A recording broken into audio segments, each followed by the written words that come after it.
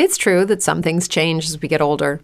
But if you're a woman over 40 and you're dealing with insomnia, brain fog, moodiness, and weight gain, you don't have to accept it as just another part of aging. And with MIDI Health, you can get help and stop pushing through it alone. The experts at MIDI understand that all these symptoms can be connected to the hormonal changes that happen around menopause, and MIDI can help you feel more like yourself again. Many healthcare providers aren't trained to treat or even recognize menopause symptoms. MIDI clinicians are menopause experts. They're dedicated to providing safe, effective, FDA-approved solutions for dozens of hormonal symptoms, not just hot flashes. Most importantly, they're covered by insurance. 91% of MIDI patients get relief from symptoms within just 2 months. You deserve to feel great. Book your virtual visit today at joinmidi.com. That's joinmidi.com. Brain fog, insomnia, moodiness, weight gain. Maybe you think they're just part of getting older, but MIDI Health understands that for women over 40, they can all connect to menopause. It's at the root of dozens of symptoms we experience, not just hot flashes. MIDI clinicians are menopause experts, offering safe, effective, FDA-approved solutions covered by insurance. 91% of MIDI patients get relief from symptoms within just 2 months. Book your virtual visit today at joinmidi.com. Ladies and gentlemen, welcome to Chaos Culture Radio. This is your boy Prince Hakeem. And this is Ronnie Rob Mustang. Hey, Hakeem, what's going on, baby? How you been? I'm maintaining. I feel blessed and I'm highly favored because I got a special guest here Who's this? We have DJ Slice, who who the Brother Society said was like a glue to a lot of the music that came out of here. And you know what I mean? And it's a full circle for me. Me growing up here, me growing up to listening, pick it up, Pass the Buddha, you know what I mean, and a number of other songs that kind of like shaped my life. So I'm really happy to speak to you, brother. And man, you tell me we got a legend, we got another legend on the podcast today? Another legend. Listen. I don't care if they're not a legend to anybody else, but they're a legend to me in Miami. You feel what I'm saying? All praises, man. All praises to the Most High. Definitely. Yeah, amen. Definitely.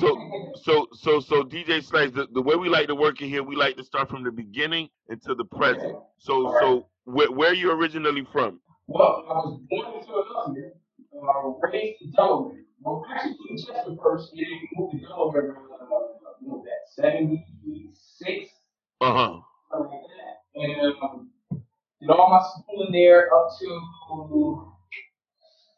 I want to say 89, 90. That's when I moved to Florida. I went to college down there. Okay. Yeah, so you came here for school? Yeah. Initially, I was in the Serb military. I was in the Navy, so I came to Florida for that first, and then I was able to go home and instead of to go to school at University of Miami and another school called Career Institutes. Oh wow. Which is on South Beach. So what made you get?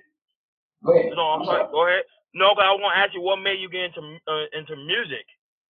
Well, I got into music when I was a young boy. I was hip hop. 1977, dancing. I started out dancing first. Okay. And then I went to a friend of mine's house. It was like in 79, 80, but I think it was 79. And he had turntables. And he was jiggy, scratching and all that. And like, oh, he's doing the stuff that I saw in New York. You know, guys scratching back and forth, and the girls was going crazy. And we got on the floor getting the girls. Man, the girls doing that splash. I'm like, I don't do even see getting the girls. So around 79, 80s when I started messing around. I didn't take it serious the DJ side until like 84, 85. Okay, perfect. Now, my next question might be a little bit so now, so how did you transition into, so who did you meet first, Sonny or Luke? I met Sonny first. You met Sonny, okay. Yeah, I met Sonny first. I was introduced to Sonny through Verb. Now, if you don't know who Verb is, you know who Verb is, right? Oh yeah, he definitely know Verb. He has he has a legendary verse on Scarred. Right. So I was working with a guy named N.K. Black at a studio down Biscayne Boulevard. And he was like, listen, there's this dude up in North Miami. He has a studio and he's this, that, and the third, blah, blah, blah. This was after Hurricane Andrew, Miami. Oh And wow. yeah, so all of us was going through that. So he's like, look, man, you need Sonny, blah, blah. So he took me up there, man. And Sonny like, what you got? So I pulled out beats. I had this, I pulled out beats, started playing beats. He's like, okay, y'all cool, press whatever. So we was kind of talking, going back and forth, and then my lease for this kind of like a homeless shelter. I was homeless at this. I wouldn't say homeless, but this guy was renting out rooms in this bank space. It used to be a bank who had our TV studios, but they got messed up due to the hurricane. Well, he was letting me rent a small room room space out of there. And he was like, listen, your thing's gonna have to be up. I'm gonna sell the space. You're gonna have to leave. So I called Sonny, like, listen, I'm gonna have to leave this place. He said, listen, go home, go to Delaware, go celebrate Christmas with your mom, and then come back and you'll have a place to go. Well, when I came back, it was his house. Oh wow. Okay. And it's named Sonny's house. So and actually Sonny paid for my flight to go to Philadelphia. Wow, that's Do you kind of remember the feeling that you felt when you met Sonny? Like, how did it feel at that moment? Because some people might not have that opportunity. Go ahead. Well, I didn't know who he was on that level yet. Once I got to his house and we sat down and started talking, and he was telling me about, he said something about pick it up. I'm like, okay, yeah, I've heard that record because me and my boys, Dwayne and the dude's name, Natives of the Jungle, Dwayne and O'Neal. We used to bump that record all the time. They're like, well, yeah, we made that record here. What? He's like, yeah, that record was made right here. And he showed me the test press, the pictures with him and them on it, and I'm like, oh wow. And he's like, yeah, we've been on tour. We're on tour. We're doing touring and all that. Like, oh snap, okay. And that took me to another level. Like, okay, this dude's in, he's connected. Yep. You know what I'm saying? So I'm like, so I kind of like, okay, let me hang out with him. Because before that, you get with folks that they saying they doing something and then it's all talk. Facts. Yeah, that's real. Yeah, he wasn't telling the truth. Yeah, he wasn't that. Yeah, telling the truth. He wasn't that. Now let me ask you. So Sonny was behind Home Team, but I've always wondered, like, were they signed to him directly, or it was just in a conjunction with Luke? At first they were signed to him directly. Right. So what happened? The story is they were originally Dev and Drugsy were signed to Luke with Poison Clan. I remember that. Yeah. They was on the Poison Clan. Yep. So something happened in the studio when they went to do the second album. Legend has it that Dev went up in the studio and tore up the tapes or something. I don't know. You have to ask Dev on that because I wasn't there. I just hear the stories. And they walked out. They was done with Luke Records. And then Sonny put them on and said, listen, I'll finance the project. When they went in the studio, recorded the Saturn album, and put it out, and they started getting little dates or whatever have you. And then Luke got upset with that because they were making money or doing things without him. So he filed an injunction. Wow. And told all the stores that if you sell this record, then I won't give you no more of my product. So that put a cock block on what Sonny and them were doing with regards to Pick It Up. And then they eventually worked out a deal where Luke gave them an advance on the album, and they bought the rights to the masters, whatever have you. And then they went out, it got repressed up under Luke Records, but initially it was under Stomping Grind Records. Okay. Wow, that makes sense. Yeah. Now, so I want to ask you. So if we have an up and coming artist, what is his best route? Because it seems like the music industry has a lot of shadiness going on. I personally would go independent. You basically just got to do the work. Listen, if Suki Hana, who didn't have no promotion, nobody, Yep. could get, you know, like she is, anybody can. You're And if you 100. and especially if you got some skills, it's just a matter of you having some marketing skills. If you know somebody that has marketing skills, you pay them. If you know somebody that does graphics, you pay them. You know somebody that does individual things that a record label would do, you pay them or you barter with them, and you get the work done. That's it. No, definitely. Now, Slice, let me ask you a question. So, what other records did you produce, like within that time? Well, the first record I actually appeared on in Miami was a record called "Put Your Body in Motion" by Mikey D. Now, Mikey D was with Jonathan Black. Mikey D is the same guy that ended up with Main Source out of New York. Yes. Okay, so Mikey D was living there for 2 years. So he was part of the hip hop scene there, and I linked up with him around the end of 1990. No, not the end. Around September 1990, Hmm. and then me and him became a crew. And so that was the first record I actually appeared on. The records that I did, let's see, two live crews. That 1993 album, the back at your ass for 1993-94. Oh, you produced That that? album, I produced 6 songs off of that. Wow. You Go Girl was the Awesome. lead single. You Go Girl. Yeah. All right, so yeah, I did that. I did Luke's solo album, the album that came in right behind the Two Dot Crew album. And Yep. actually, the one song, Cool, Cool, the song was called Cool. I wrote the rap verse for Luke. Whoa. Yeah, Boy, he Luke's, giving out gems, boy. yeah, Luke's rapping on the song. I wrote his rap verse. Because originally Luke was just gonna talk, and he's like, "Nah, I want to rap on it." I'm like, "Can you rap? I mean, you can go in there and say." He's like, "No, you write the rap. I know you rap." I'm like, because did some raps on the Society EP Yep. that Yep. that did not make the EP, but they were on there. Yes. Society told me y'all did that project in 7 days. Yeah, Nah, it was a little longer than that. It was a little. a little Okay. longer than that. Yeah, it was a little longer than that. Yeah, Okay. yeah. But it's just amazing to see that. How can you see that? That is amazing to see how behind the scenes how they get work done. You know what I mean? No, definitely, and this is why you have to speak to every individual to see how these masterpieces were put together. But Yeah. I want you to finish and go and get to the other joints that you produced. Okay, so the Two Live Crew album, obviously the Back of Jazz album, the Luke album itself. Uh huh. Oh my goodness, the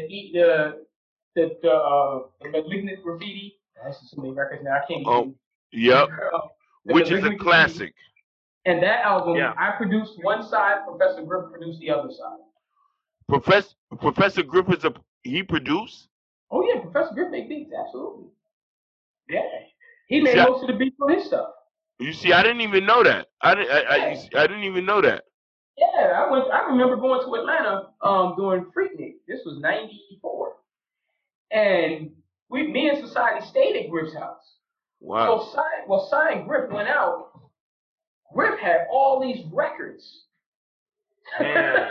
He had a ton of records laying on the floor from one wall to the other. Man, don't you know? I went through his records. I was recording stuff. I was recording, had my little Wow, tape, man. and I'm recording samples off of his records. That's crazy. I didn't even know he was a producer like that. Yeah. Yeah, Griff makes beats. He may not tell folks that on a whole level, but yeah, he makes beats. He's very capable. Yeah, matter of fact, take a look at the credits on the Malignant Graffiti album. I'm gonna definitely look at that because Yeah. I know certain places online they have the picture. Now here's an interesting question: why that album never came out, and why Deb and Drugsy never put out a second album? Now that was a mystery growing up as a kid because I've heard rumors that they went to jail. It was some other stuff. No, for real. This is No. Because you're yeah. It is what I can say. Yeah. okay, because this was like a folklore that we used to talk about. Was like, man, them dudes was like, because they had an ill rhyme style at that time, and then Mm-hmm. once that, first and foremost, when they was on Poisonous Mentality, I thought Deb and JT Money made a great combination. Like that whole group was like, that album was, to me, is actually one of their best projects. First and foremost, Yeah, you know yeah. what I'm so when they got into Home Team, it really just was able to encapsulate their whole style, their whole rhyming style that I've never heard before. I've listened to a bunch of rappers in New York. Them two brothers, because I don't think a lot of people know they're brothers. Oh They, yeah, absolutely. you know what I mean, their rhyming scheme was so different, but it was just like, I wonder why they never was able to took it to a whole nother level. Well, and rather than me speaking Yeah. on a bunch of stuff, you'd probably be better off connecting with them and then having them explain it. But some stuff did go down, Okay. unfortunately, Okay. and that didn't allow for them to do what they equal what the first album did. The second album, I think, would have done just as well, if not better. Yeah. You know what I'm saying? But I will say that Deb was a different person after the incident at 163rd Street Mall. She became a Oh. different person after that. So, I mean, I'm pretty sure you heard the rumors about that incident. Yes, I did. Yes, I Okay, did. so Which one? Yeah. yeah, something did happen. Yeah. I'm not going to go into it. Like I said, it's better off to talking to them about it rather Mm. than, you know what I'm saying? So, but in essence, he became a different person. So the album became different. Actually, there were more. We recorded more songs in that. We recorded more songs that didn't even get put onto the tape. Mm. Cause You know, you are go ahead. definitely right about that. Cause you know, in a Malignant Graffiti, there was a lot of aggression in a lot of his raps he was spitting. Yeah, he was very angry about some stuff that was going down around him. You know what I'm saying? And it's unfortunate because they could have really made a huge mark. I mean, they made a mark on Miami, but I'm What? talking about Hands on down. that level, hands down. They could have easily made a mark on that level. You That there? that yeah. That's Okay. crazy. That's crazy. Yeah. Yeah. So Hmm. they were definitely some gifted dudes on the microphone, but again, some circumstances didn't allow it to go to that next level. Now, with that being said, did that cause and from there on, did that stop you, or because I know you from, I think after them you worked with Society, yeah?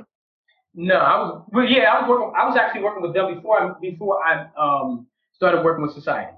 Okay, Yeah, okay, I was actually working with GDG, them, and I was finishing. We were finishing up Two Lives album. I was working on quite a few projects.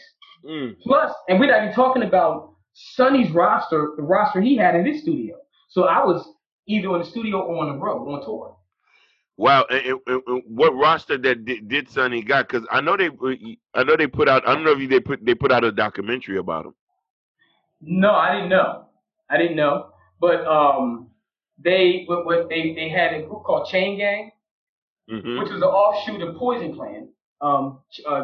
Gooch and Rev. They were partners with JT and Drugsy and them and Dead. Okay, They all lived in the same, pretty much in the same area, all went to high school together. okay, So it was them. There's another group called Natives of the Jungle, who Uncle Al loved. Uncle Al used to play a song called Me and Jane that I produced. He mm. played that back to back to back to back.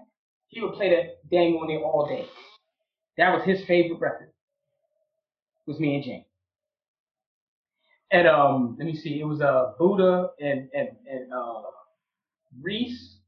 I forget the name of their group at that time, but it was those three. This other guy named Quancho. That's four. And Taz was primarily producing him from Those Funky Bastards. He was producing him. Oh, And then I had a solo project that I was doing. So okay. that's five. That right there was the roster. And then we had some others that were coming in, splintering, doing stuff here and there. And then ultimately Sonny did an album with, well, not an album, but an EP with Sonny, Quancho, and Buddha. And I actually have I have a copy of that. Wow. Yeah. Where Sonny's rapping on it. Mm-hmm. You know, we did that at Studio Song. Because I also want to ask him, what made you transition to Society? What made you want to work with him? Okay, in November, I think it was November of '93, sometime around there, I got to the office and Cy was there, but I didn't know him. And he was just, you know, one of the guys that was around the office, and we introduced each other. He introduced himself, I introduced myself, like, hey, how you doing? What's going on? Blah blah blah. And he was telling me he was doing graphics. And he said he raps a little bit. I'm like, okay, cool. So fast forward, I think it was around February of '94. He came to the house and asked me about doing beats for a project that he was thinking about working on. So I had some ideas. At the time, I was still living at Sonny's house. Yes. So I had some ideas, and we tracked one song. I forget the name of it. It wasn't Yes Indeed, because I didn't make Yes Indeed at Sonny's house. I actually made that at the house that me and Society were living in. Mm-hmm. But we were kind of dibby-dabbing with ideas, right? And then around, that was the conference, the music conference. Oh my goodness. How Can I Be Down? No, this is at Studio 183. Oh, okay. And Betty Wright was there. K7 performed, Tribe Called Quest, Angela Winbush, and all these groups got there, and people got there and they did their performances and whatnot. Me, Luke, Society, and Luke's bodyguard, I forget the man's name, Ron. Mm-hmm. He was there, and Michael and Mike, all of our manager at the time was there, Mike. So Luke was looking at me, he said, "Oh, side, why don't you don't want to do no record or nothing like that?" And so I was like, "Oh man, I don't know about all that, man. I'm chilling." He said, "Well, look, you got a brother right here. Look, he make hip hop beats. Why don't y'all get together and do something?" Me and Sal looked at each other and was like, "Oh, okay, yeah, we'll go in the studio." And we knew it. We looked around, and I was moving from Sonny's house to Cy's house because it was going to be easier for me to work with Cy. Yeah. We were together as opposed to me sitting at Sonny's doing all that stuff and then going on tour and all that. Yeah. So that was the reason why I moved out of Sonny's house into Cy's house. Otherwise, I'd stayed at Sonny's. So a lot of magic happened at Sonny's house. If you could say. Yeah. Oh yeah. And even with Yes Indeed, that was an experiment. And I'm gonna give you okay, so when I made that beat, the first person that heard that beat was Verb. Wow. He was the first person I let hear that beat. And Verb was like, nah, I don't know about that, man. That's different. That's something else. I'm like, listen, it could be hot. Like, nah, okay, all right.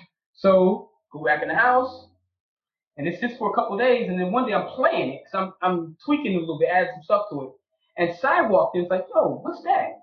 I said, something I was messing around. I said, can you put that on tape? Sure. I put it on tape. He took it and went in his room, and he started writing to it or whatever have you. Then I went out on tour. I went out for a couple of days for 2 times.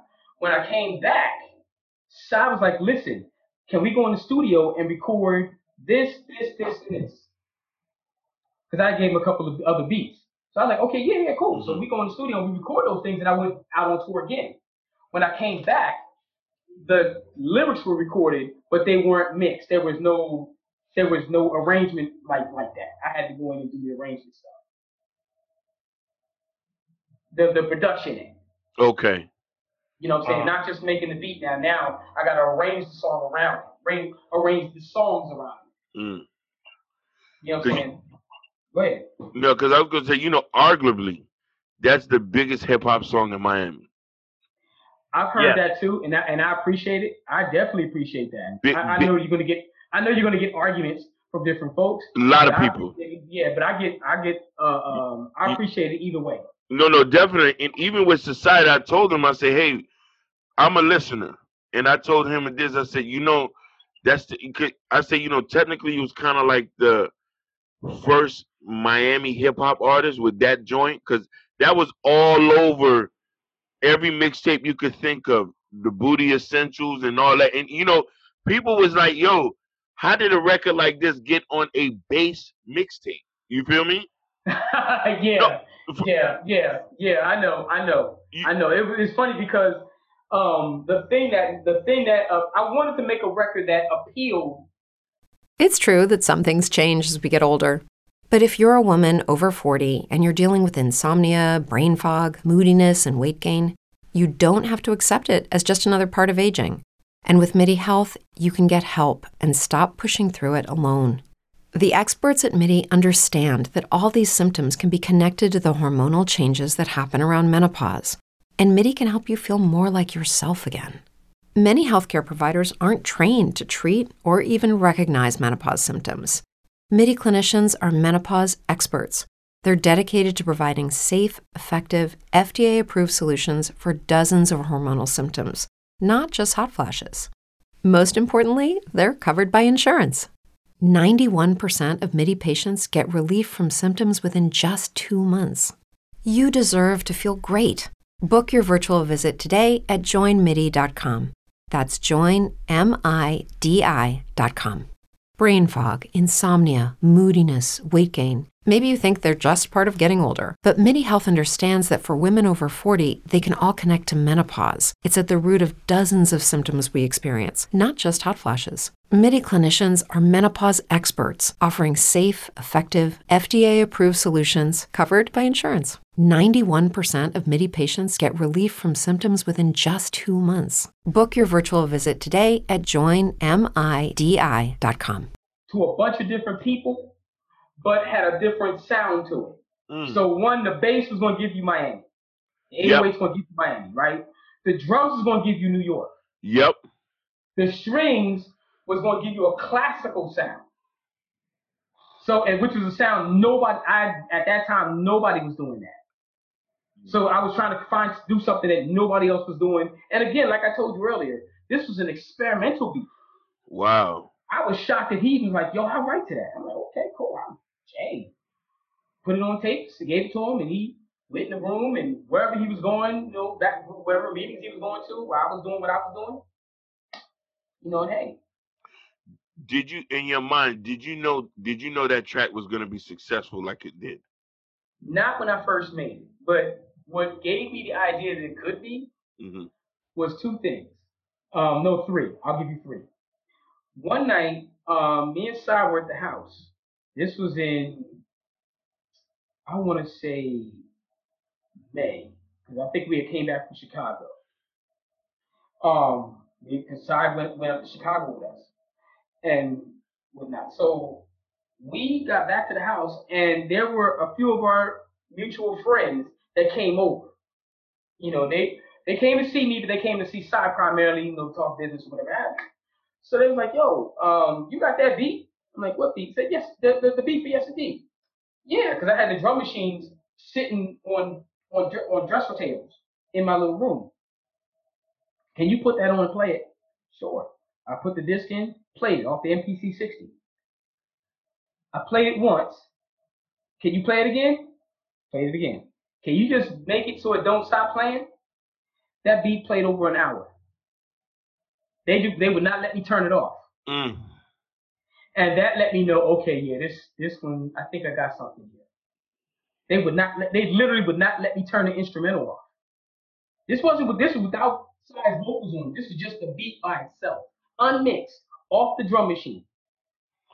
Yeah, that beat alone is just it's infectious, man. Right. It's infectious. And then I got 2 more. The other one was when we were in Luke's van. I don't know if you remember, but Luke had the Luke Records van. I remember that. The iconic one. I remember that. Yeah, I remember that. Yeah. Right. So he used to test out his records in that van. That was one place he used to test them out. Was in that van. Test out mixes.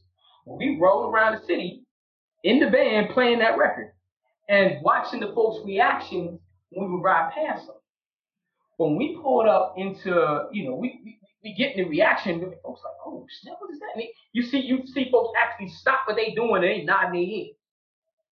Like, oh, okay, yeah, all right, okay.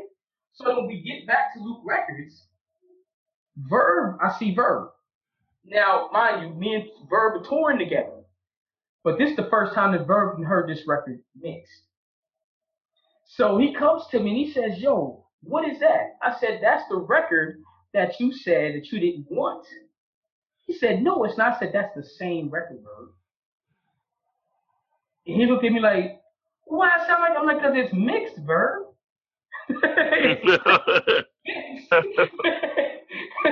Oh, you know what I'm saying? So he was like, oh, that's messed up. I'm like, B, that was your beat. Wow. The side wasn't even supposed to get that beat. That was Verb's beat. Mm. So then the last one, we came off tour. We did some shows or whatever, and Luke had, I guess, just pressed it up, and we were doing the promo end of it, the promo end of the tour. So we get off the bus, and we going into Pac Jam. But what we did, we went to the warehouse first, and the DJ, I forget the DJ's name. Sorry but I forget his name right now. Mm-hmm. But he was one of Luke's main DJs. He put that record, that came on. The crowd was like, oh! And we in the warehouse like, are they screaming for that record? Yo, they not screaming for that record. Stop. Man, we went in, me and him and Luke walked into Pac Jam. Man, they seen us. Trying to tell you, I ain't never had folks rush me before like that. Mm. Like, yo, that was hot. Blah, blah, blah, blah. All these people, and you see them just losing their minds as this record's playing. Excuse me, and this boy's rhyming and all. I'm like, wow. Oh yeah, we got a hit. We got to capitalize on this. Definitely. Yeah. So yeah, those are the three stories in particular I can give you that let me know, okay, that record's gonna mean something. Now, mind you, so in your perspective, because I asked him that, and I want to ask you that, why wasn't there no second album? Or like,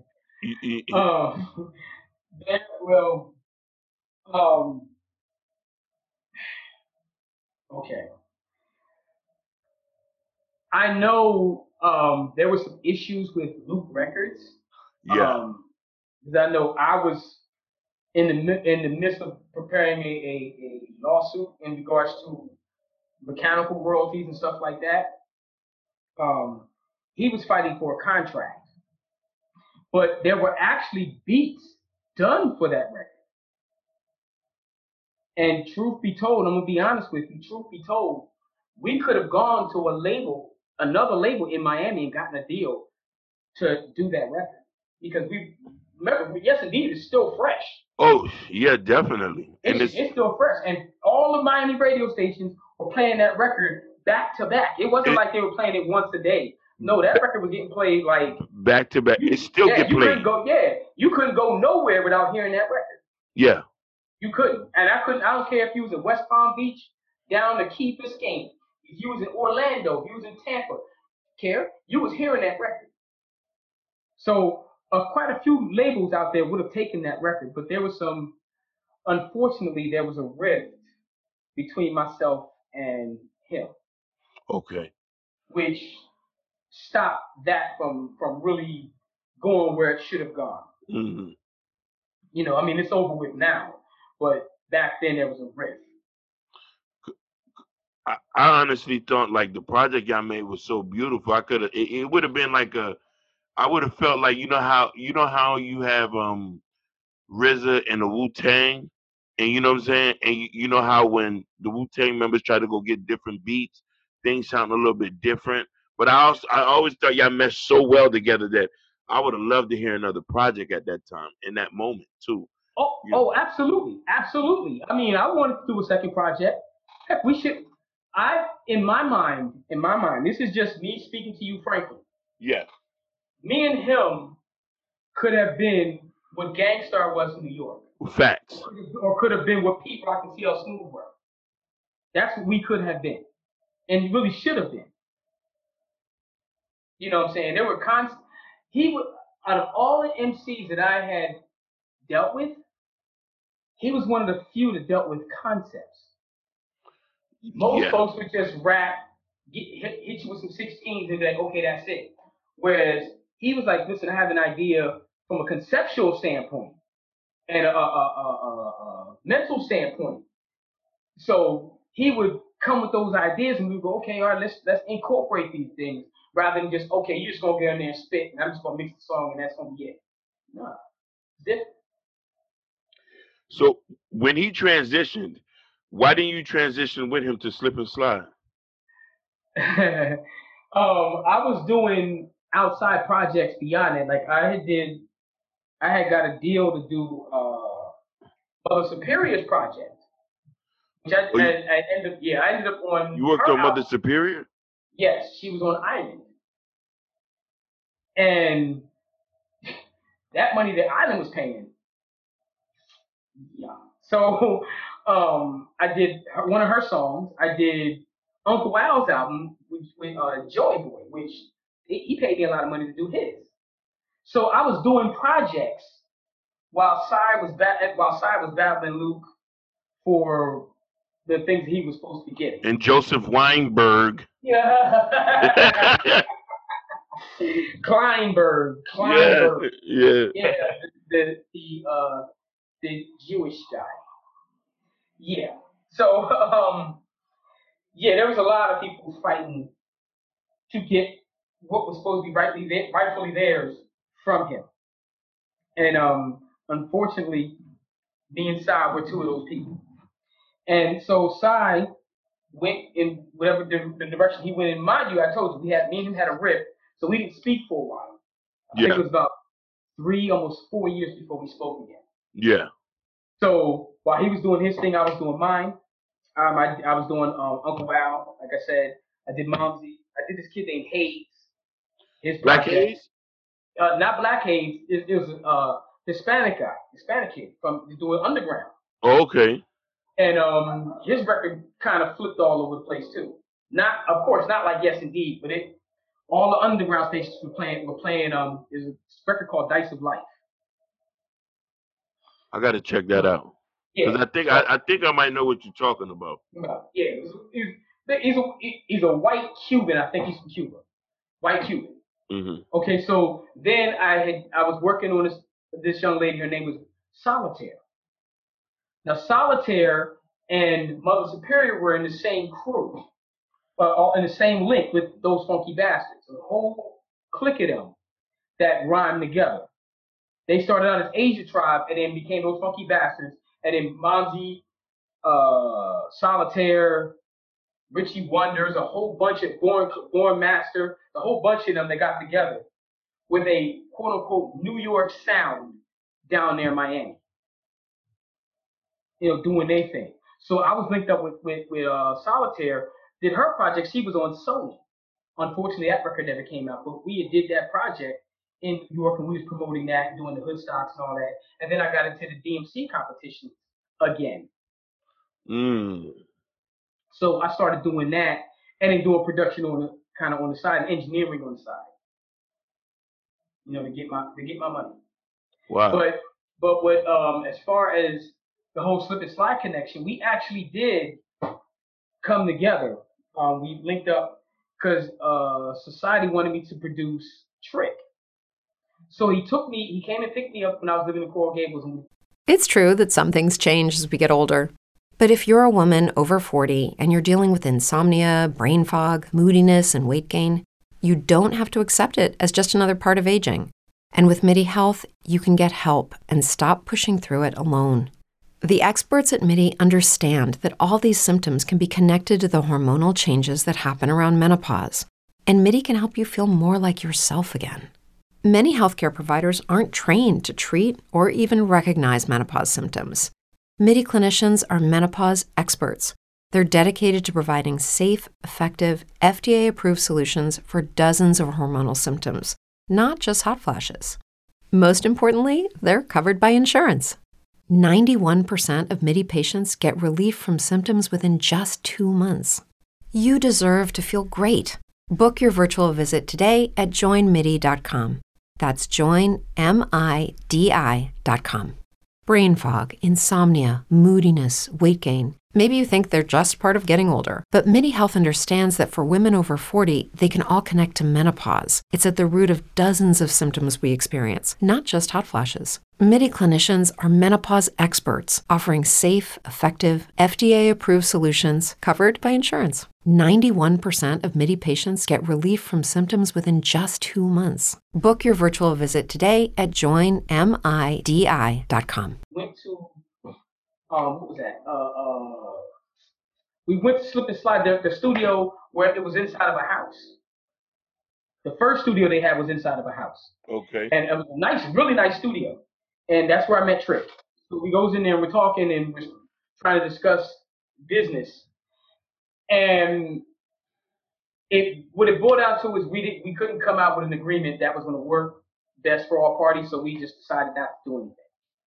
Oh wow. Okay.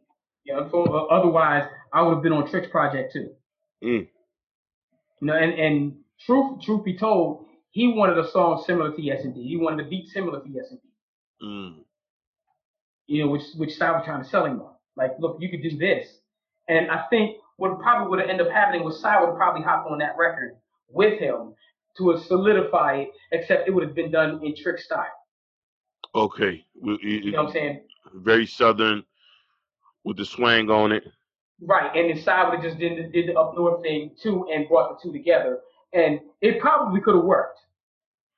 No, definitely. Considering where Trick was, it could have worked. And I just found a few years ago that Rick Ross and Recognize did a freestyle over Yes Indeed. They did. I think was it DJ EFN dropped that? I'm not sure. Yeah. I gotta check. Yeah, they redid that. It's on YouTube. It's on YouTube. Yeah. Mm-hmm. Like, do you ever go onto the comments of the song of Yes Indeed and hear what the people are saying? There was somebody. Yeah. Go ahead. You know, I said yes, I do indeed. I usually respond to them when I pull up a video of such and they have Yes Indeed in it, and else, you know, folks are saying I'll respond. There was one person who was like, "Yo, I heard this in '92 and I was in Paris." You know what I mean? No, for real. There's number of, because I read the comments too. Because I'm talking about this is. I'm gonna be honest with you, Slice, man. That song was the reason why I started rapping. Okay, that's what's up. You know what I'm saying? Inspiration. You know what I'm saying? And mind you, the funny thing is the ironic thing about it is, you know, I didn't know none of y'all, so I'm thinking like y'all from Miami. I'm like, man, this is the first hip hop dudes from Miami. Come to find out that you guys are from up north, and it's just fascinating to me that, which I think a lot of people need to understand, is not where you from, is where you at. You get what I'm saying? Absolutely. You know, because you from Philly, society's from like Long Island. Long Island and stuff like that. Debs and them are from the Bronx. They all came down here, and they, you know what I'm saying, and they affected us in a certain kind of way. So that it's just a fascinating situation from that. So and it's funny that you're saying that. Actually, Dev and Drugs are both from Flatbush. They're from Brooklyn. Yeah, they're from Brooklyn. I know folks are saying they're from the Bronx, but no, they're actually from Brooklyn, from Flatbush. East New York is where they call it. Okay. Which is where Jay Wood Damager talks about East New York style. Yeah. Okay. Right. So, but the group I was telling you about, Those Funky Bastards, a lot of them are either from the islands or from New York. Mm. So basically, a lot of cats from New York or from Philly, well, in my case from Philly, came down and just introduced the sound that to the bass sound. And what I did was just incorporated the bass sound with my sound already. So it just enhanced it. Rather than me trying to buck the bass, I'm like, I can't do that. If I did that, then how would You Go Girl come out? You're right. You're right. You see what I'm saying? Ron, do, And do, do you got a question? Ron, Oh you there? my apology. I'm there. Yeah, I do have a question because I was gonna ask him how do you feel about now with the music industry changing, and what impact can a new generation learn from his old generation? I think that what the new generation can learn, a lot. The new generation got an advantage Yeah. because we have the advent of the internet gives you more control over your music where you want to stream. You can stream it wherever you want to. You don't have to just stream it where the record label tells you. You don't have to sell it when the record label, the record label have certain stores they sell the artists to. Nah, it ain't like that. Now you can do anything. Anything you could think about, you can pretty much do it. So, if anything, to be honest with you, from a marketing standpoint or some business standpoints, Yeah. the old school cats are actually learning watching the young folks. Definitely. Now, what I will say is the quality of the music It's not is my there. chief complaint. It's not there. No. It's not. Yeah, it's not. No. And I mean, I get it. Listen, I know, like, cats from the 70s that was rhyming in the 70s, when they heard cats from the 90s, they were like, oh, these dudes corny, they saying blah, blah, blah. But we're saying the exact same thing about these folks now. I guess my thing is, I'm a lyrical guy. Mm-hmm. So if I'm hearing stuff that's blim, blim, blim, blim, blim, blim, blim, blim, blim, blim, no, I ain't. You're not advancing. I'm thinking it's going to be better than, like, when I heard Rakim, he's better than Melly Mel to me. Oh yeah, by far. Like, lyrically, but when I used to hear Melly Mel, he's dope, and he would say, like the stuff in the message and all of that. But then you hear Rakim flip words and have puzzles in his rhyme, and like, he took what Melly Mel did and advanced it. And let me rephrase. It's not that he's better. He just took and spun Melly Mel's thing and made it better. So society took what he heard and spun it and made it better. Definitely. You know what I'm saying? It's so many MCs down there that spun things and made it better. Now I could put, for example, Mother Superior. I could take Rock Bottom of the Map and match it up with one of these songs that's out now. The songs that I'm hearing now don't have a chance against that. No. There's really no talent here. In this time of day, and that means that's no disrespect. And even for the type of music that a lot of Miami guys are making, is trash. And I ain't mean no disrespect on that. You know what I mean? That's true. You just speak your piece. There's nothing wrong with that. You know what I mean? I would just say that the standard has changed, and it's changed. Here's why the standard has changed.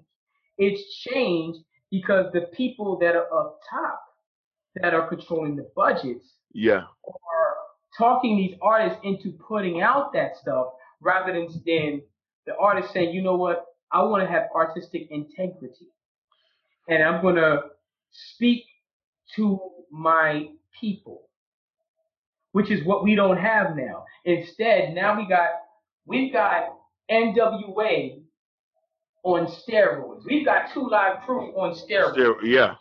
Like for example, I was just talking to Richie Wonder about this yesterday. We have the song WAP that's out now.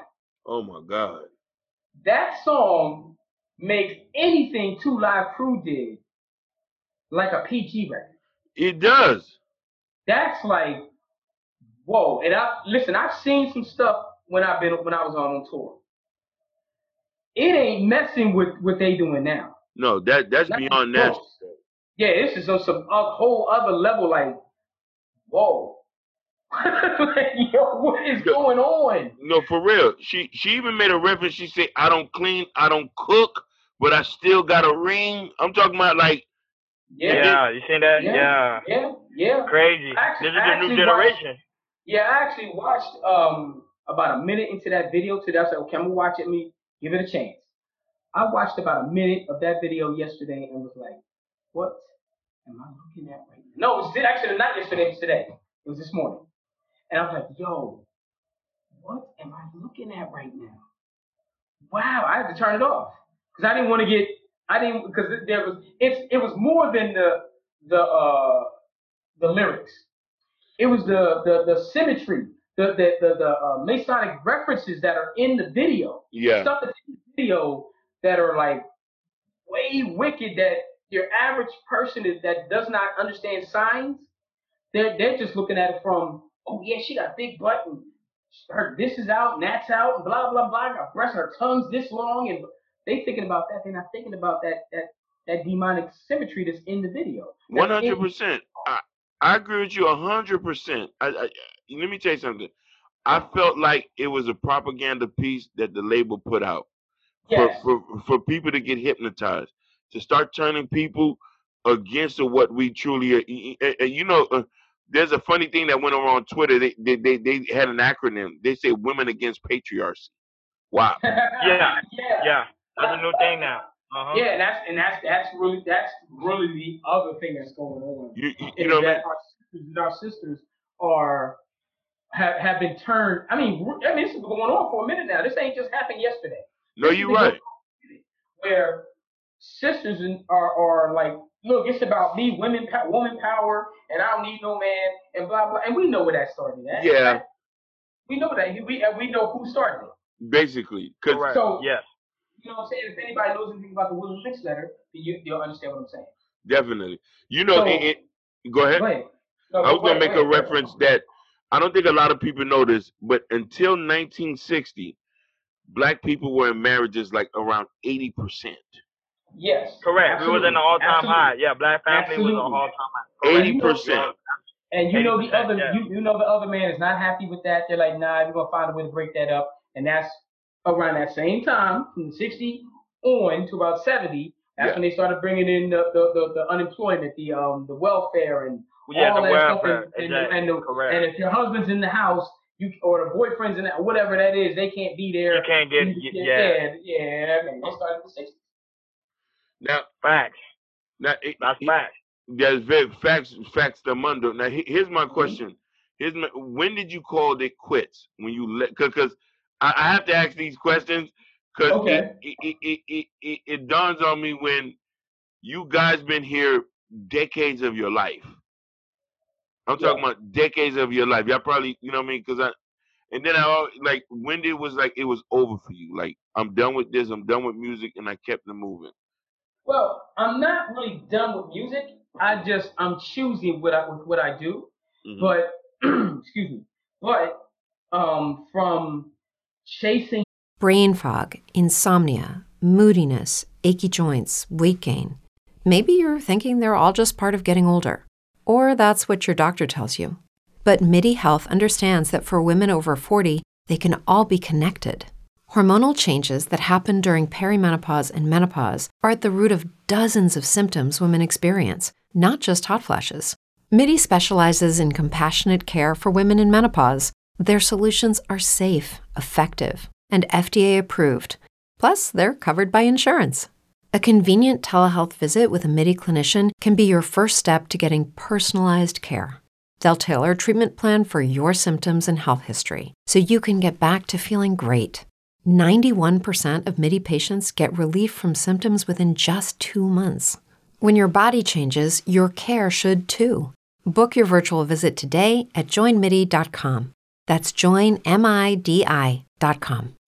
Lucky Land Casino, asking people, what's the weirdest place you've gotten lucky? Lucky? In line at the deli, I guess? Aha, in my dentist's office.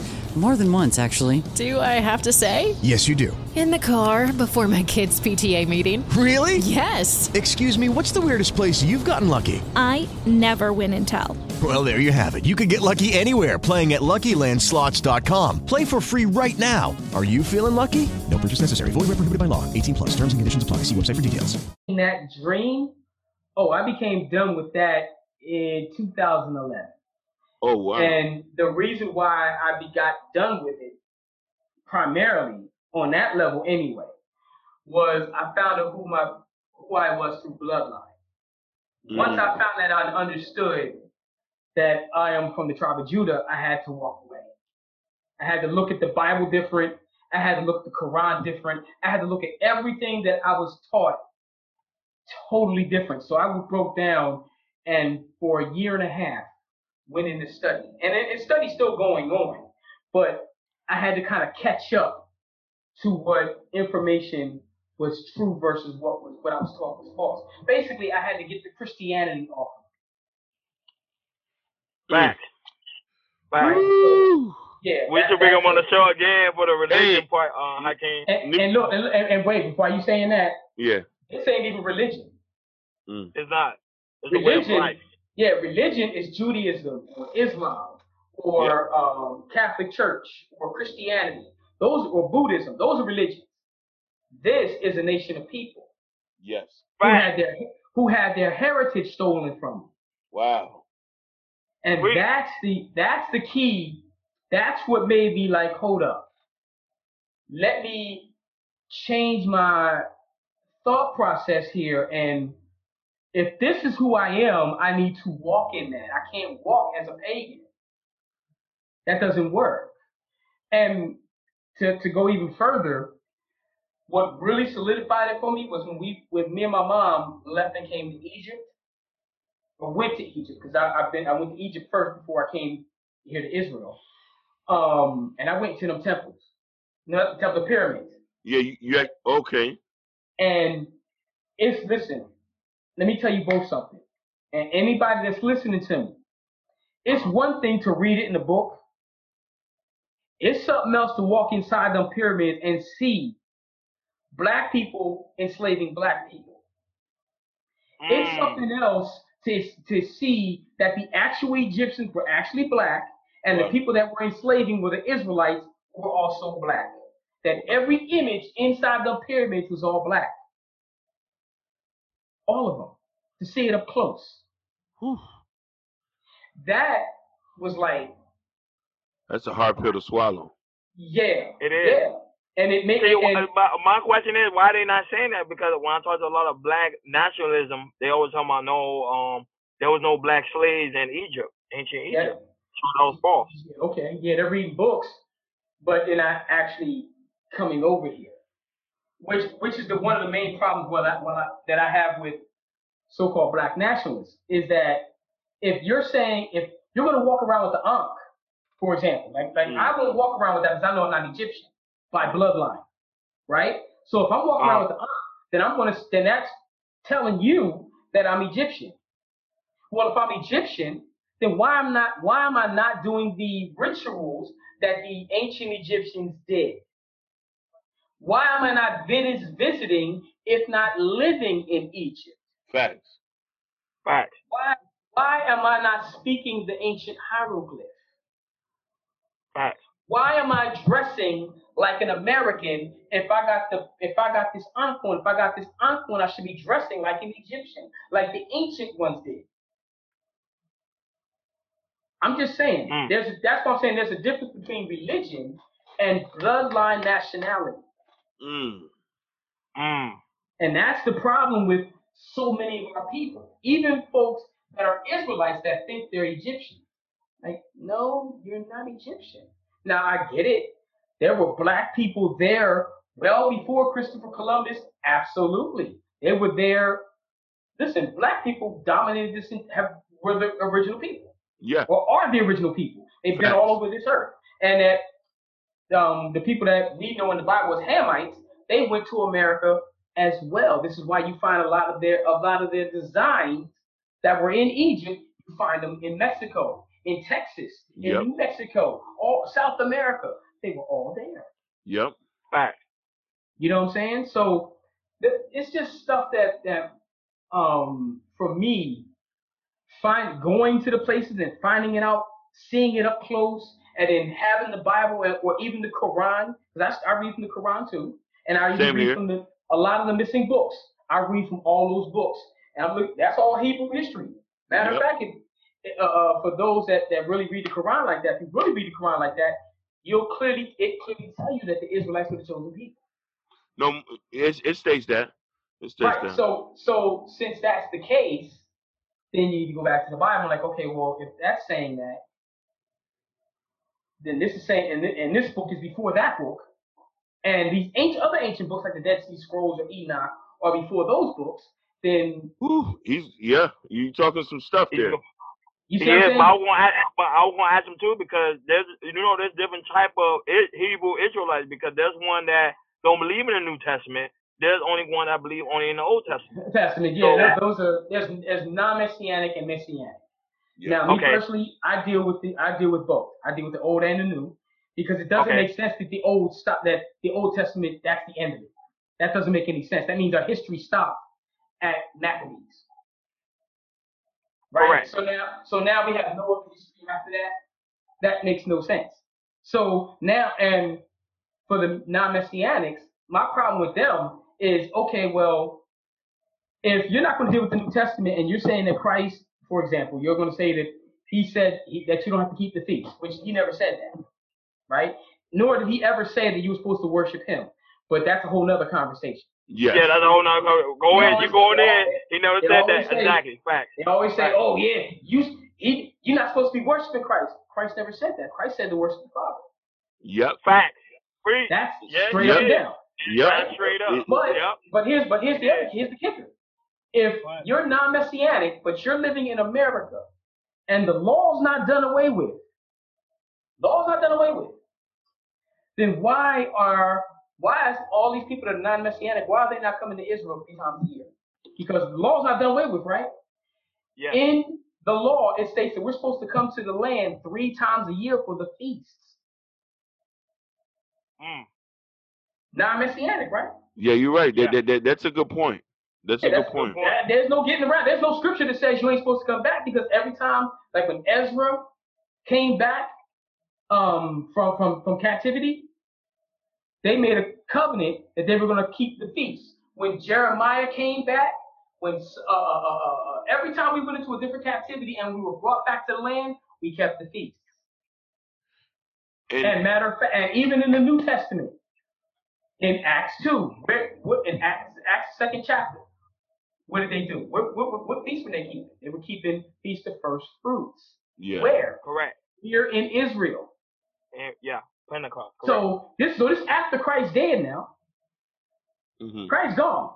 So why they were keeping the feast? Well, after that, that's recorded. Let me ask because you a according to let me elaborate on that. Because according to the Apostle Paul, he said the law was done away with. So that's why a lot of people are confused on which law to keep, because he said the law is done away with because I have now received the blood of Christ.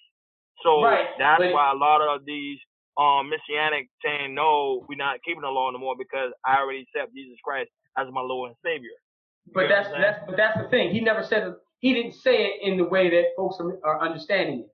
He said the law was not for people that knew the law. So basically, if I know the law, then the law doesn't apply to me because I know the law. Whereas if you're not a law keeper, then all the law is going to apply to you because you don't know the law. You need to go back in there and read that law. You need to go back and read.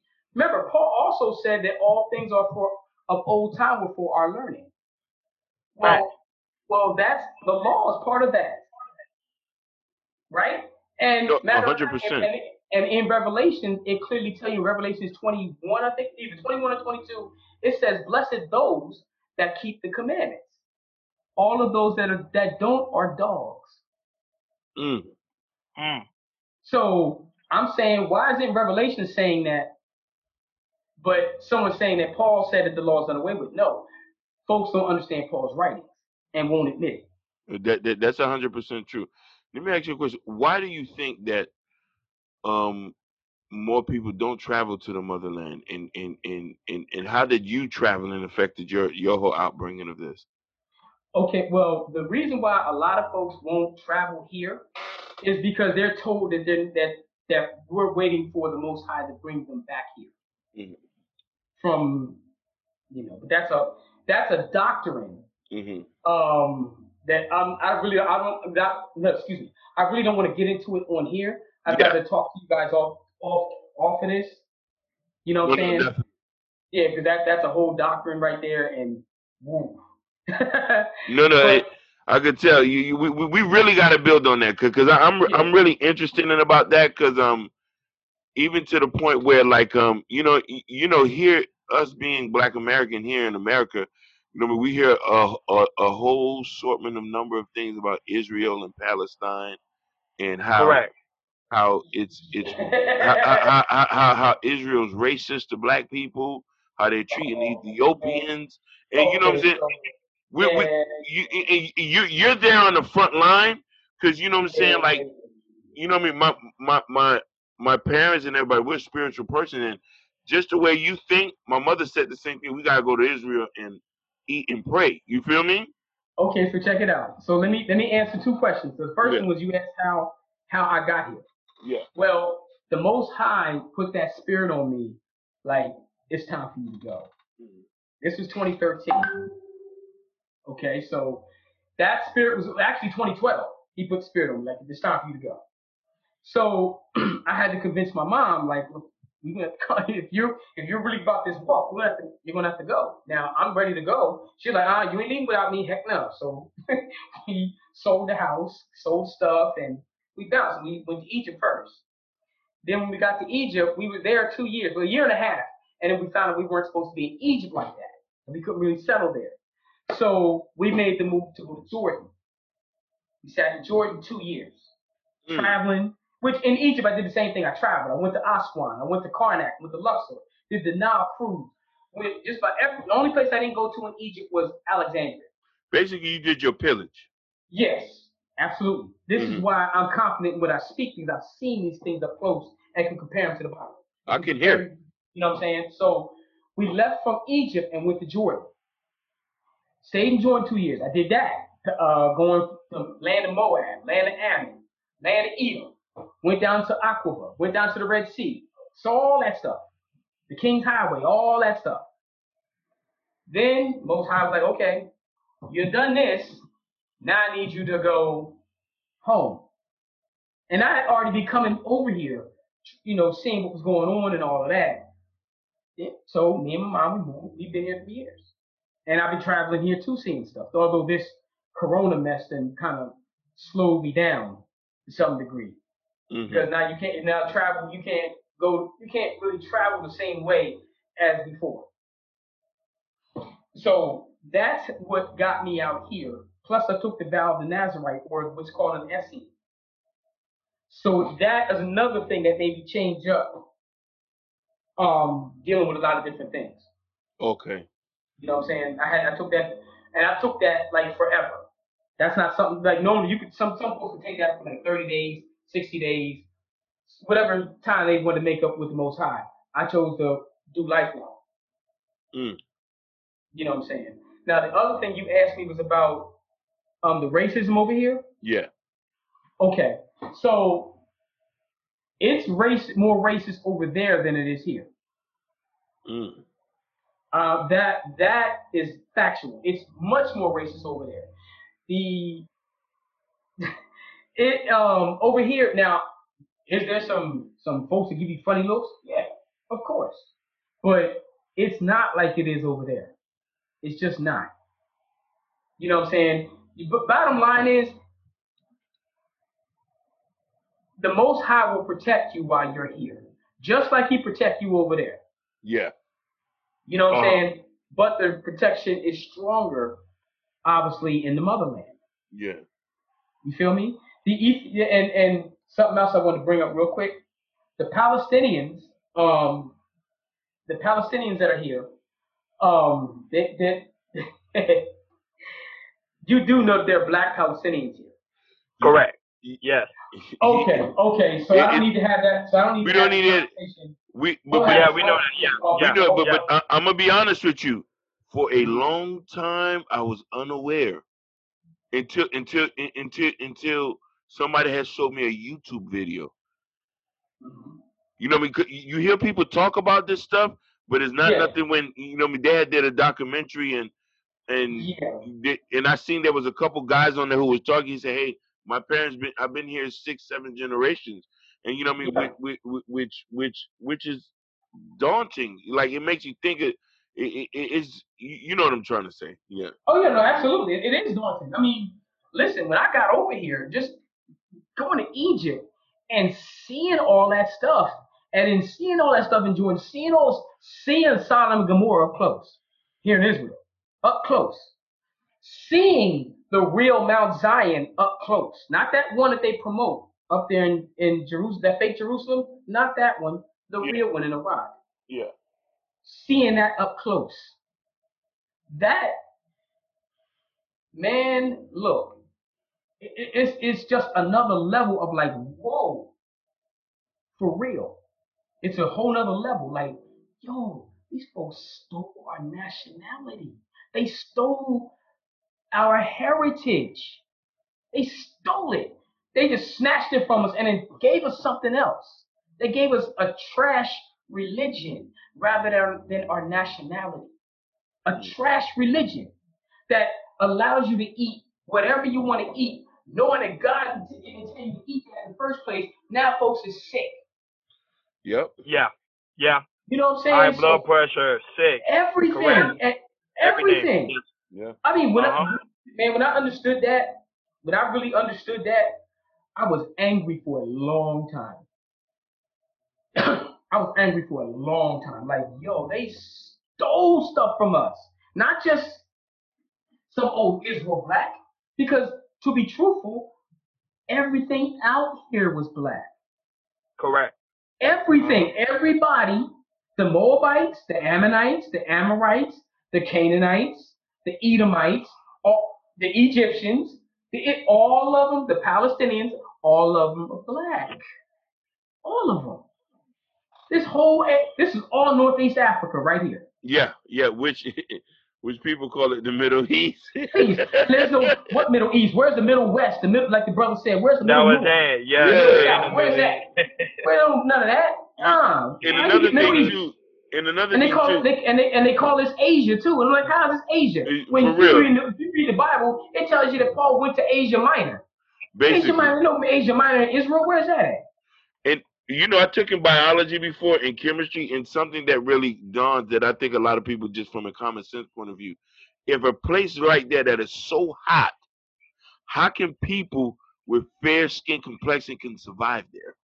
That's what they were saying. Yeah, everybody was black. Exactly. What did Malcolm X say? What did Malcolm X say in the movie? Yeah.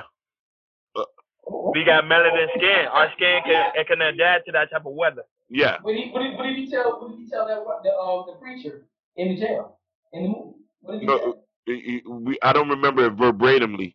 Basically, he said the people in that it says historically the people in that region were all melanated. Yeah. Yeah, melanin. And the guy said, what color was Jesus? Jesus was a Hebrew. Now that's not his name, but I'm just saying that for reference. Yeah. He said, well, what color was Jesus? He was a Hebrew. Well, he called him he called him everything but black. He said no, he was black. And I was like, no, he was this color. It's kind of he like everybody else. And mind you, Israel has the highest rate of skin cancer on the earth. I know that. Yeah. I've read about that, and that's why I say those like. If these people were really people that were supposed to be here, they wouldn't have skin cancer. No, basically. Because their body can't contain that type of heat, but our body can. Listen. Yeah, our body can. This is why we were able to build. This is why they were able to have us build the Egyptians. They knew that they wouldn't have no people doing that slavery because the white people would pass out there. They would have died out there. Skin cancer. That's why we were able to build the pyramids out there in Egypt. Why the white people had us come over from Africa, go into America, and build that stuff out there for long hours of the day because they knew we weren't going to get affected by skin cancer. Whereas them, yes, they were going to get affected. Even after 60 years, I think they've been there, 60 years, if I'm not mistaken? 70 years. 72 years. 72 years. Yeah. And still to this day, they haven't been able to get a handle on things. No, not at all. No. You know what I'm trying to say? And this from common sense. From me just looking from the outside, and you don't have to be a rocket scientist to see, like, hey, something's not right over there. I say, you know what I mean? A bunch of people getting sick, getting cancer, because I read about a lot of people in Israel who getting cancer. I'm like, People can't survive there. Right, but the people at Dimona don't get that. No, yeah. I've been down there plenty of times. I got people down there. They're not getting that. I got a question for y'all. Check this out. And I know I'm probably, we're supposed to only do this for 50 minutes. But I ran out of thing, right? But check this out. Let me ask you a question. What was created first? The sun or the earth? The sun. The sun. Sure about that? Oh. Yeah, because the sun, without the sun, everything dies. No, everything depends on the sun. You're wrong. Okay. Go back. Let's go back to Genesis in the Bible. What did God create first? Because I see where you're getting at. God created the earth. We know that. Oh yeah. Okay. Yep. So when was the sun created? The sun was created after. After yeah. But you just told me that the sun was created first. Yeah. Yes, because the problem is because everything depends on the sun. You know what I'm saying? Like the birds, us, everybody depends on the sun. So they say the sun was already created first, but the sun didn't have no brightness. No, no. It says in the Bible, it says the sun was created on the fourth day. On the fourth day. And in the Quran, in the Quran, it says the exact same thing. So hold on, let me finish now. So go ahead. That's the case, right? And mind you, the sun is for the service of man. Yeah. Not the other way around. They got us to worship the sun. The thing is, where were you taught that the sun was created first? Where were you taught this? In science. In science. Ain't that funny? And what was those people that taught you that? Yep. Of course. Yeah. European. There's my point. That's my point. Yeah, you got a point. You got a point. But it's crazy you said that. Now that it comes back to me, but you know what's so conflicting about that too? When they also state that the Earth was like a big ball of ice at one point in time. When it never was that. But that's a whole other conversation. I ain't gonna go into that right now. Yeah. That's a whole other conversation. It was not a ball of ice. It's not even a ball. Yeah. No, but I love it because you're giving us a lot of information. No, I appreciate it. Listen in, they're gonna be thinking. They're gonna be thinking, brother. He did get a lot of, and not only that, but recently I just started doing research because in Egypt, a lot of black people were looking at the sun for like nutrients, a lot of vitamin C, vitamin D, a lot of stuff benefit from us by looking at the sun. However, they made the sun a bad thing, but telling us to wear shade. But go ahead. Right, and even the moon was actually good for us. Yeah, right. The moon as well. Yeah. Right. So it says the Bible says that those three lights, the sun, the moon, and the stars, were given to us for signs, seasons, dates, years. So if the Bible actually says this, which corroborates what the Quran said, 100%, corroborates what the Dead Sea Scrolls said, which corroborates what Enoch says, then why are we taught that the sun was not only created first, but the earth rotates around it? When you can go outside and stand outside and watch the sun come from the east to the west. So if you can watch the sun rise from the east, go over you, set in the west, then how is the earth now spinning around the moving sun? That does make a lot of sense. It does make a lot of sense. Yeah. I mean, nobody has to believe me. Just step. With the Lucky Land Slots, you can get lucky just about anywhere. This is your captain speaking. We've got clear runway and the weather's fine, but we're just going to circle up here a while and get lucky. No, nothing like that. It's just these cash prizes add up quick. So I suggest you sit back, keep your tray table upright, and start getting lucky. Play for free at LuckyLandSlots.com. Are you feeling lucky? No purchase necessary. Void where prohibited by law. 18+ terms and conditions apply. See website for details. With Lucky Land Slots, you can get lucky just about anywhere. Dearly beloved, we are gathered here today to... Has anyone seen the bride and groom? Sorry, we're here. We were getting lucky in the limo and we lost track of time. No, Lucky Land Casino, with cash prizes that add up quicker than a guest registry.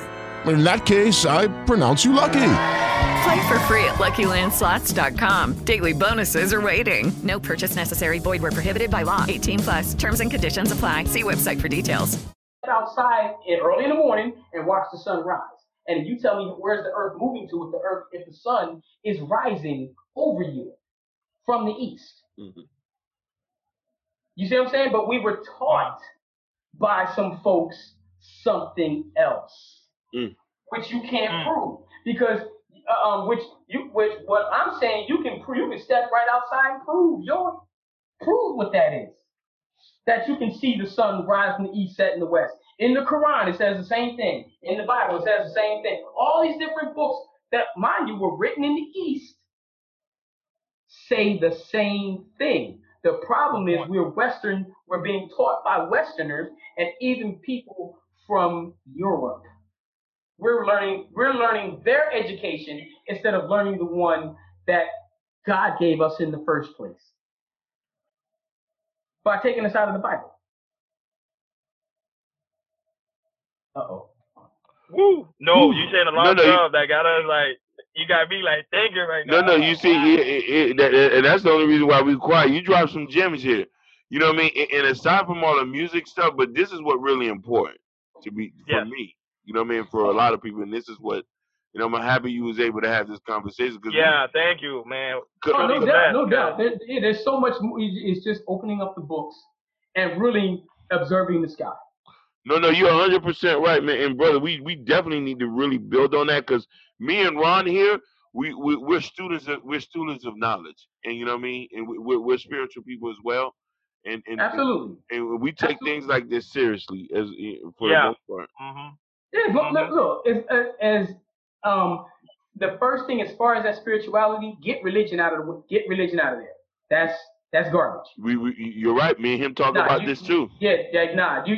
You find out if you're an Israelite, you know what tribe you're from, then you operate under that premise. This is the tribe you're from, so you need to operate like that is your great something grandfather, some generations down the line. That's it, and you operate under that custom. Not religion. You operate under that custom. Period. We're going to church on Sunday and we're going to pass some tithes and all. No. Whatever tribe you're from, you operate under that bloodline. Yeah. Because it's a bloodline of people, not a religion that the Catholic Church, mind you, made up all of them. Mm-hmm. It made up all of them. Yeah, and not only that, but it also taught us to hate ourselves. Because I realized, like talking to different people, not only that, but listening to different videos, you see people, they say, was Jesus black? People are afraid to say black. And I'm like, no, you're supposed to be able to say, no, he was black. Or you ask a white man, no offense, I don't mean to say that, but you ask a European, is Jesus white? They're going to tell you, yeah, he was white. Right, yeah, they're going to tell you that. Because they're going to say it with passion, because they believe in their kind. We didn't start believing in our kind. And not only that, they got us to, they believe in it for themselves, but they want us to believe it too. So much so that they beat it into us. Look at it in that perspective. We didn't beat our people into believing that Christ, or in the Hebrew, is called Yeshua. We didn't beat nobody into them, beat that belief into them that he's black or melanated. Yeah. No. They beat into us that everything was white. Everything that was dope, for lack of a better word, was white. And everything that was black was whack. Facts. You know what I'm saying? That's what it boils down to. So, you know, for me to give you something, take religion out of your vocabulary. Let's talk about bloodline. What tribe do you come from? Originally, what tribe do you come from? If you're from the seed of Ham, for example, and you're saying you're Ethiopian, okay, well, or from Cush, okay, well, find out Cush's customs and walk in those. And let me see you walk in your forefathers' customs. Don't walk as a pagan, but tell me you from Cush and you walking around with the beads and stuff on your neck. Yeah.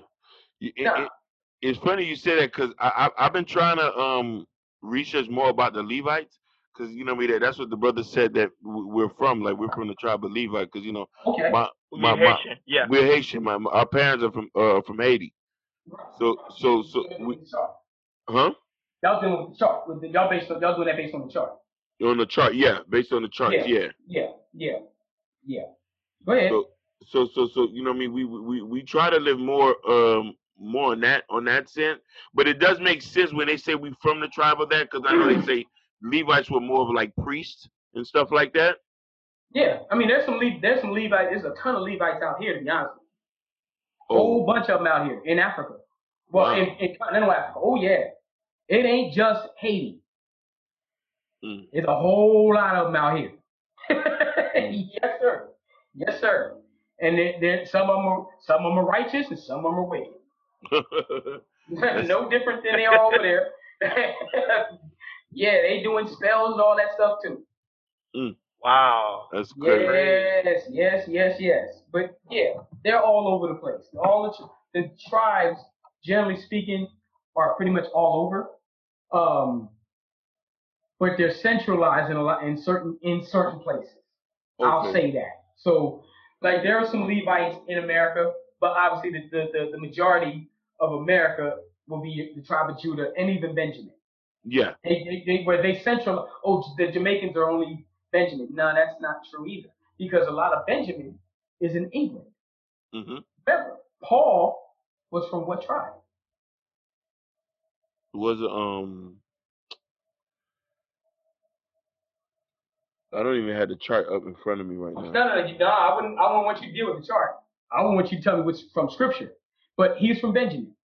And in Acts, the book of Acts, chapter 20, it don't have 29 in the Bible. But there's a book of Acts, chapter 29. It tells you he went to England. Okay. Right? So he had Benjamites up there that he was going to talk to. So the Benjamites have always been in England. Just like they've been in Jamaica for perpetuity. For a long time. They all through them Caribbean islands. You know what I'm saying? So yeah, man, it's no, it's deep. It's deep. I'm not even scratching the surface. Yeah, but I know this was supposed to be about Yes Indeed. There's so much. No. To be honest with you, no. That's beautiful. It's about you. It's not about Yes Indeed. I want to get that correct. That's just a record. Okay. It's about you, because you know you made the record. I said, hey, when I spoke to him, I said, man, I got to talk to the producer, because let me tell you something. You rapped on it, but there's nothing like it, everything is meshed. So you telling us this is just as a part of your story, and that's what I want people to hear. That's what's important to me to hear that. Right, no doubt. And there's that, and so with all that being said, my journey on this started in 2011, and this is the Most High been just been leading me and my mom. That's so beautiful, man, to hear that. You know what I'm saying? And it was time to come home, and I'm here, and it's a blessing for me to do the feast here. It's a blessing for me to serve him. It's a blessing to know that I have someone that died for me. Because listen, I've been through some stuff. I can only imagine. And you know what I'm saying, being in that music industry, you see Ed do some stuff. And you look back at my age, you look back on it, you're like, oh man, look, I was like, I was trash. I was trash. Do you still keep in contact with anybody from back then? Yeah. As a matter of fact, me and some of the brothers from Those Funky Bastards have reconnected, and I've been talking to Mother Superior, excuse me, which she's another person I think y'all should reach out to. His Momsy, because Rock Bottom of the Map, that record, man, everybody wanted to hear that record when that record came out. No, definitely, I would love to talk to her. You know, I reached out to Drugsy, and I reached out to Dev. They never got back to me, because you know what I'm saying. I can link you up with Momsy's information. Yeah, you know what I mean. And I don't know if you're familiar with those Funky Bastards.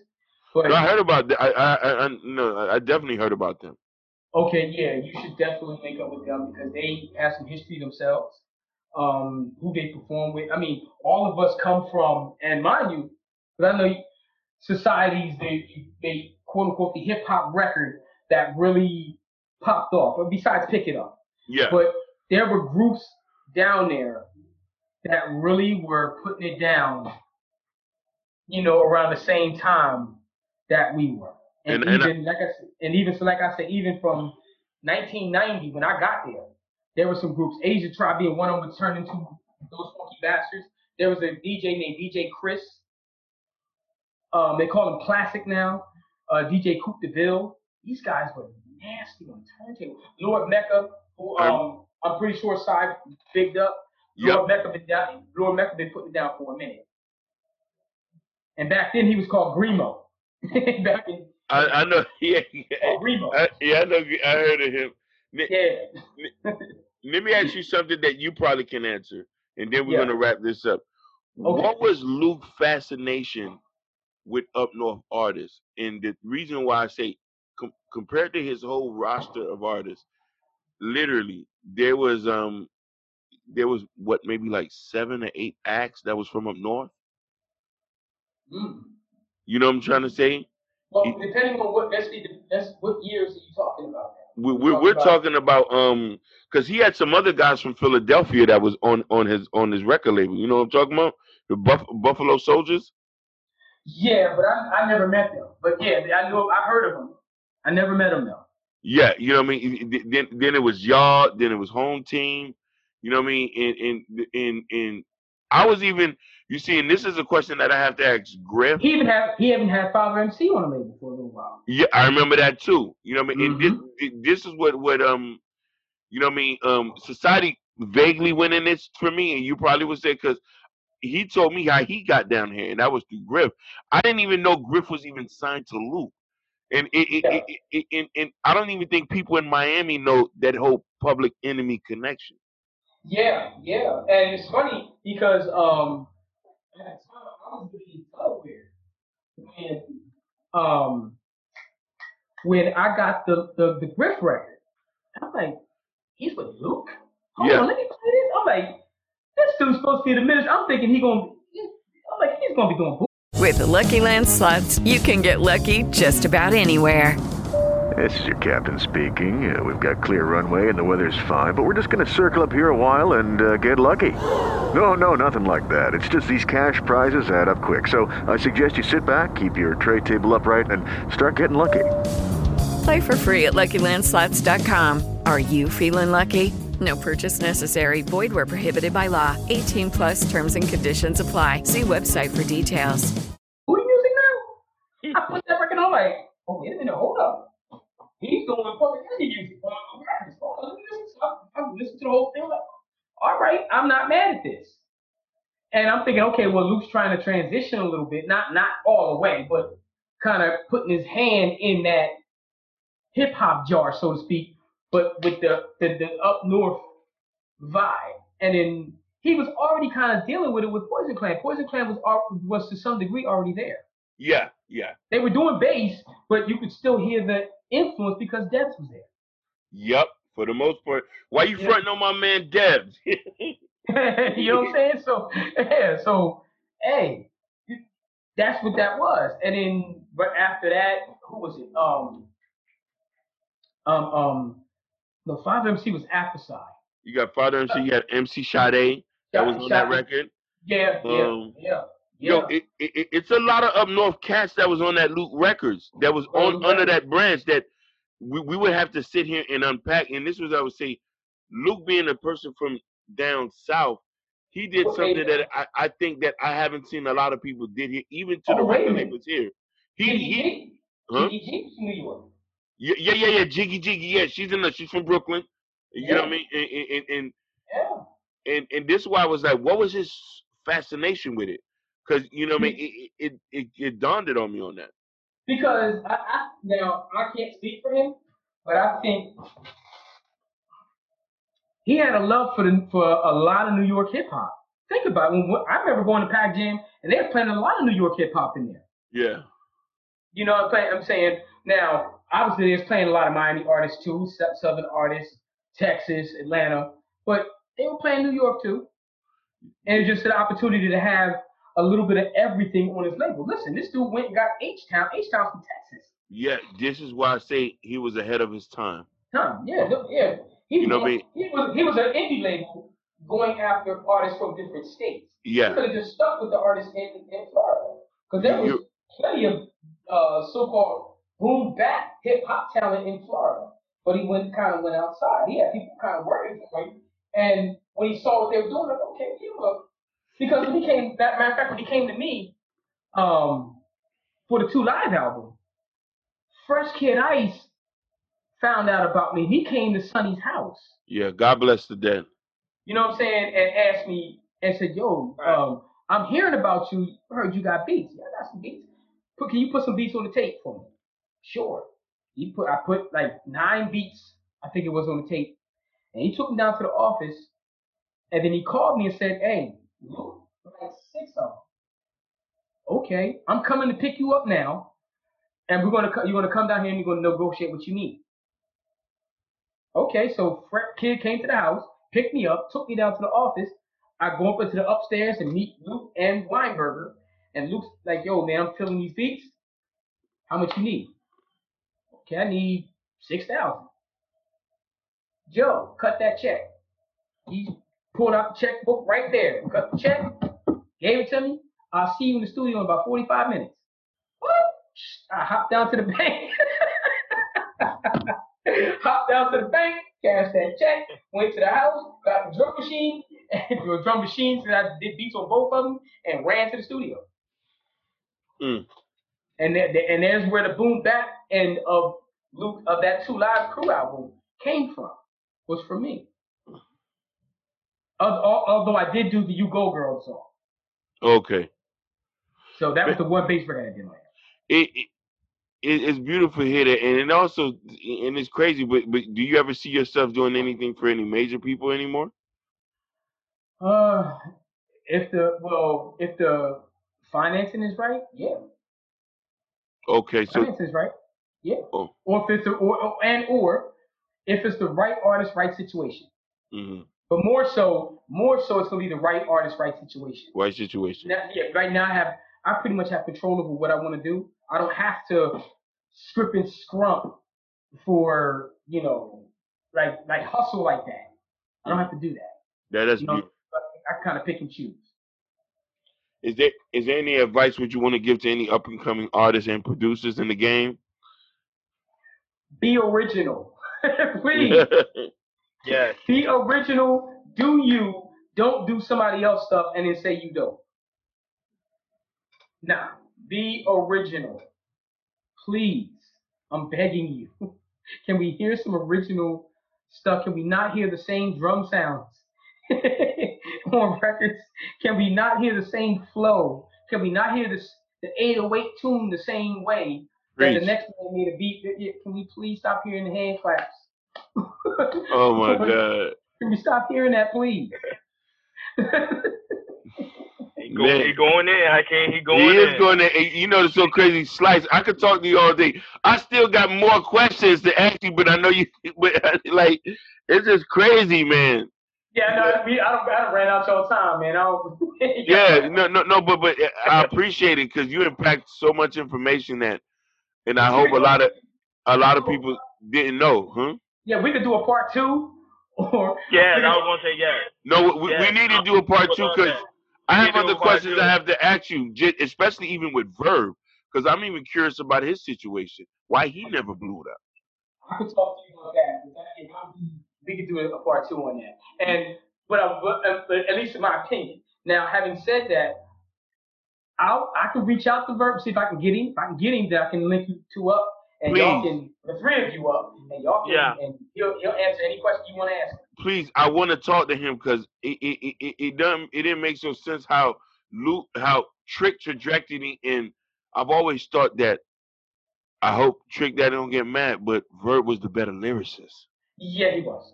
Absolutely. I'm talking about. He agreed with you. Absolutely, hands down, the better lyricist. You know what I mean? And I get killed when I tell people that on the Scar record. I say, hey, that boy killed the record.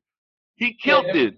What they heard from Trick is Trick had a style that nobody was doing. He swagged it out. It wasn't really about lyrics. That's all Trick ever did. He swagged out the record. Swagged it out. But Verb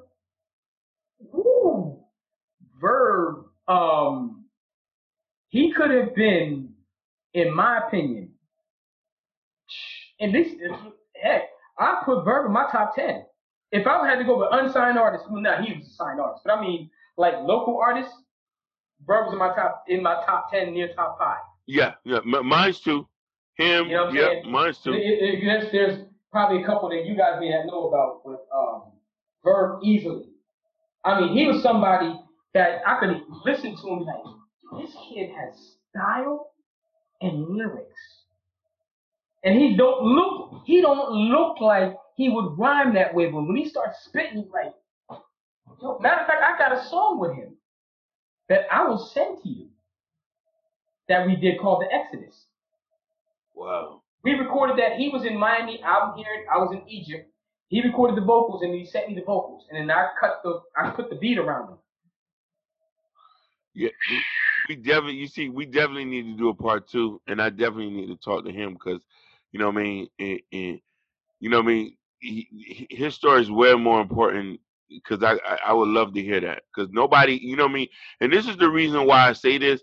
A lot of people forget who made the other major people, and I don't mean no disrespect to them. Like, and this is why I didn't choose.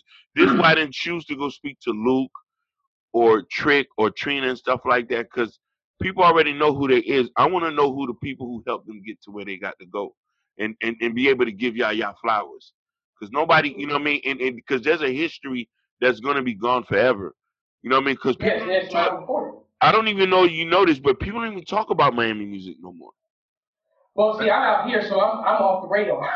you off the radar, but for me and Ron, to be honest with you, I've been able to chronologically listen to y'all music since I've been here, and I've been in seeing the way music tradition, and to see how people don't even talk about these people no more. Right. They don't even get their flowers done. Rick Ross, Trick, all these people. Don't mention the Gucci Crew, Young and the Restless. They don't even mention the people that was on, you know what I mean? The people that was even on Luke Records. It was a lot of them. LaJuan Love. LaJuan, he's another. Matter of fact, Ronnie, I don't know if you know this, LaJuan Love is from our neighborhood. He graduated the same high school we went to. Yeah, I have this contact too. Yeah, you know what's that? You see, he's from Attapata. He graduated from Jackson. You know what I mean? He's another. Matter of fact, there was a group out there called the Stilo Bandits. You ever heard of them? No, never heard of them either. I used to represent on them too. They were pretty nice. You see what I'm saying? So I just want to be able to have this information for kids who growing up when they start to discover y'all records. And thanks to the internet, a lot of y'all records are being found online now. Because people who, you know what I mean, you have a people digging in the crates type people who have your tapes, they're digitizing them and they're uploading them up there now. I've seen, like I said, I've seen quite a few rappers and arts. Quite a few Parquet Daughters and You see, that's another one of my favorite rap kids on Society's album, Rappers and Art. He goes on up there. So that's my thing, Slice. I just wanted to be able to give you your flowers. I want people to hear your story. Oh man, that's what's up. I appreciate it. All praises to the Most High. And we hope that the music is that was not appreciated back then is appreciated now. But there's a lot of music that was out there that was not really appreciated like that, and did not get a chance to shine like certain other artists did get to shine. And I'm not hating on them. I'm just saying, you from Miami, you should be able to shine. Like everybody should get equal shine. No, definitely. And let me tell you something. I'm gonna say this, and this is a prayer from the Most High. Hopefully, we can get some money up to buy back the masters from Joseph Weinberg. Let me tell you something. I would love to. If I could get the Yes Indeed, the masters to Yes Indeed, one of the first things I would do is grab the acapellas. I would grab the acapellas and remix those songs. I would love to hear that. Original versions, and then I would do remixes to those songs. I got remixes for those tracks. And let me tell you something. The Most High is always working. You never know what's going to happen. You know what I mean? Indeed. Definitely, brother. And we're going to end it like that, man. Right. Ron, you got any? I ain't got nothing else to say. We out, baby. Man, I just appreciate y'all just listening. Stay tuned for the next episode. With the Lucky Land Slots, you can get lucky just about anywhere. This is your captain speaking. We've got clear runway and the weather's fine, but we're just going to circle up here a while and get lucky. No, nothing like that. It's just these cash prizes add up quick. So I suggest you sit back, keep your tray table upright, and start getting lucky. Play for free at LuckyLandSlots.com. Are you feeling lucky? No purchase necessary. Void where prohibited by law. 18+ terms and conditions apply. See website for details.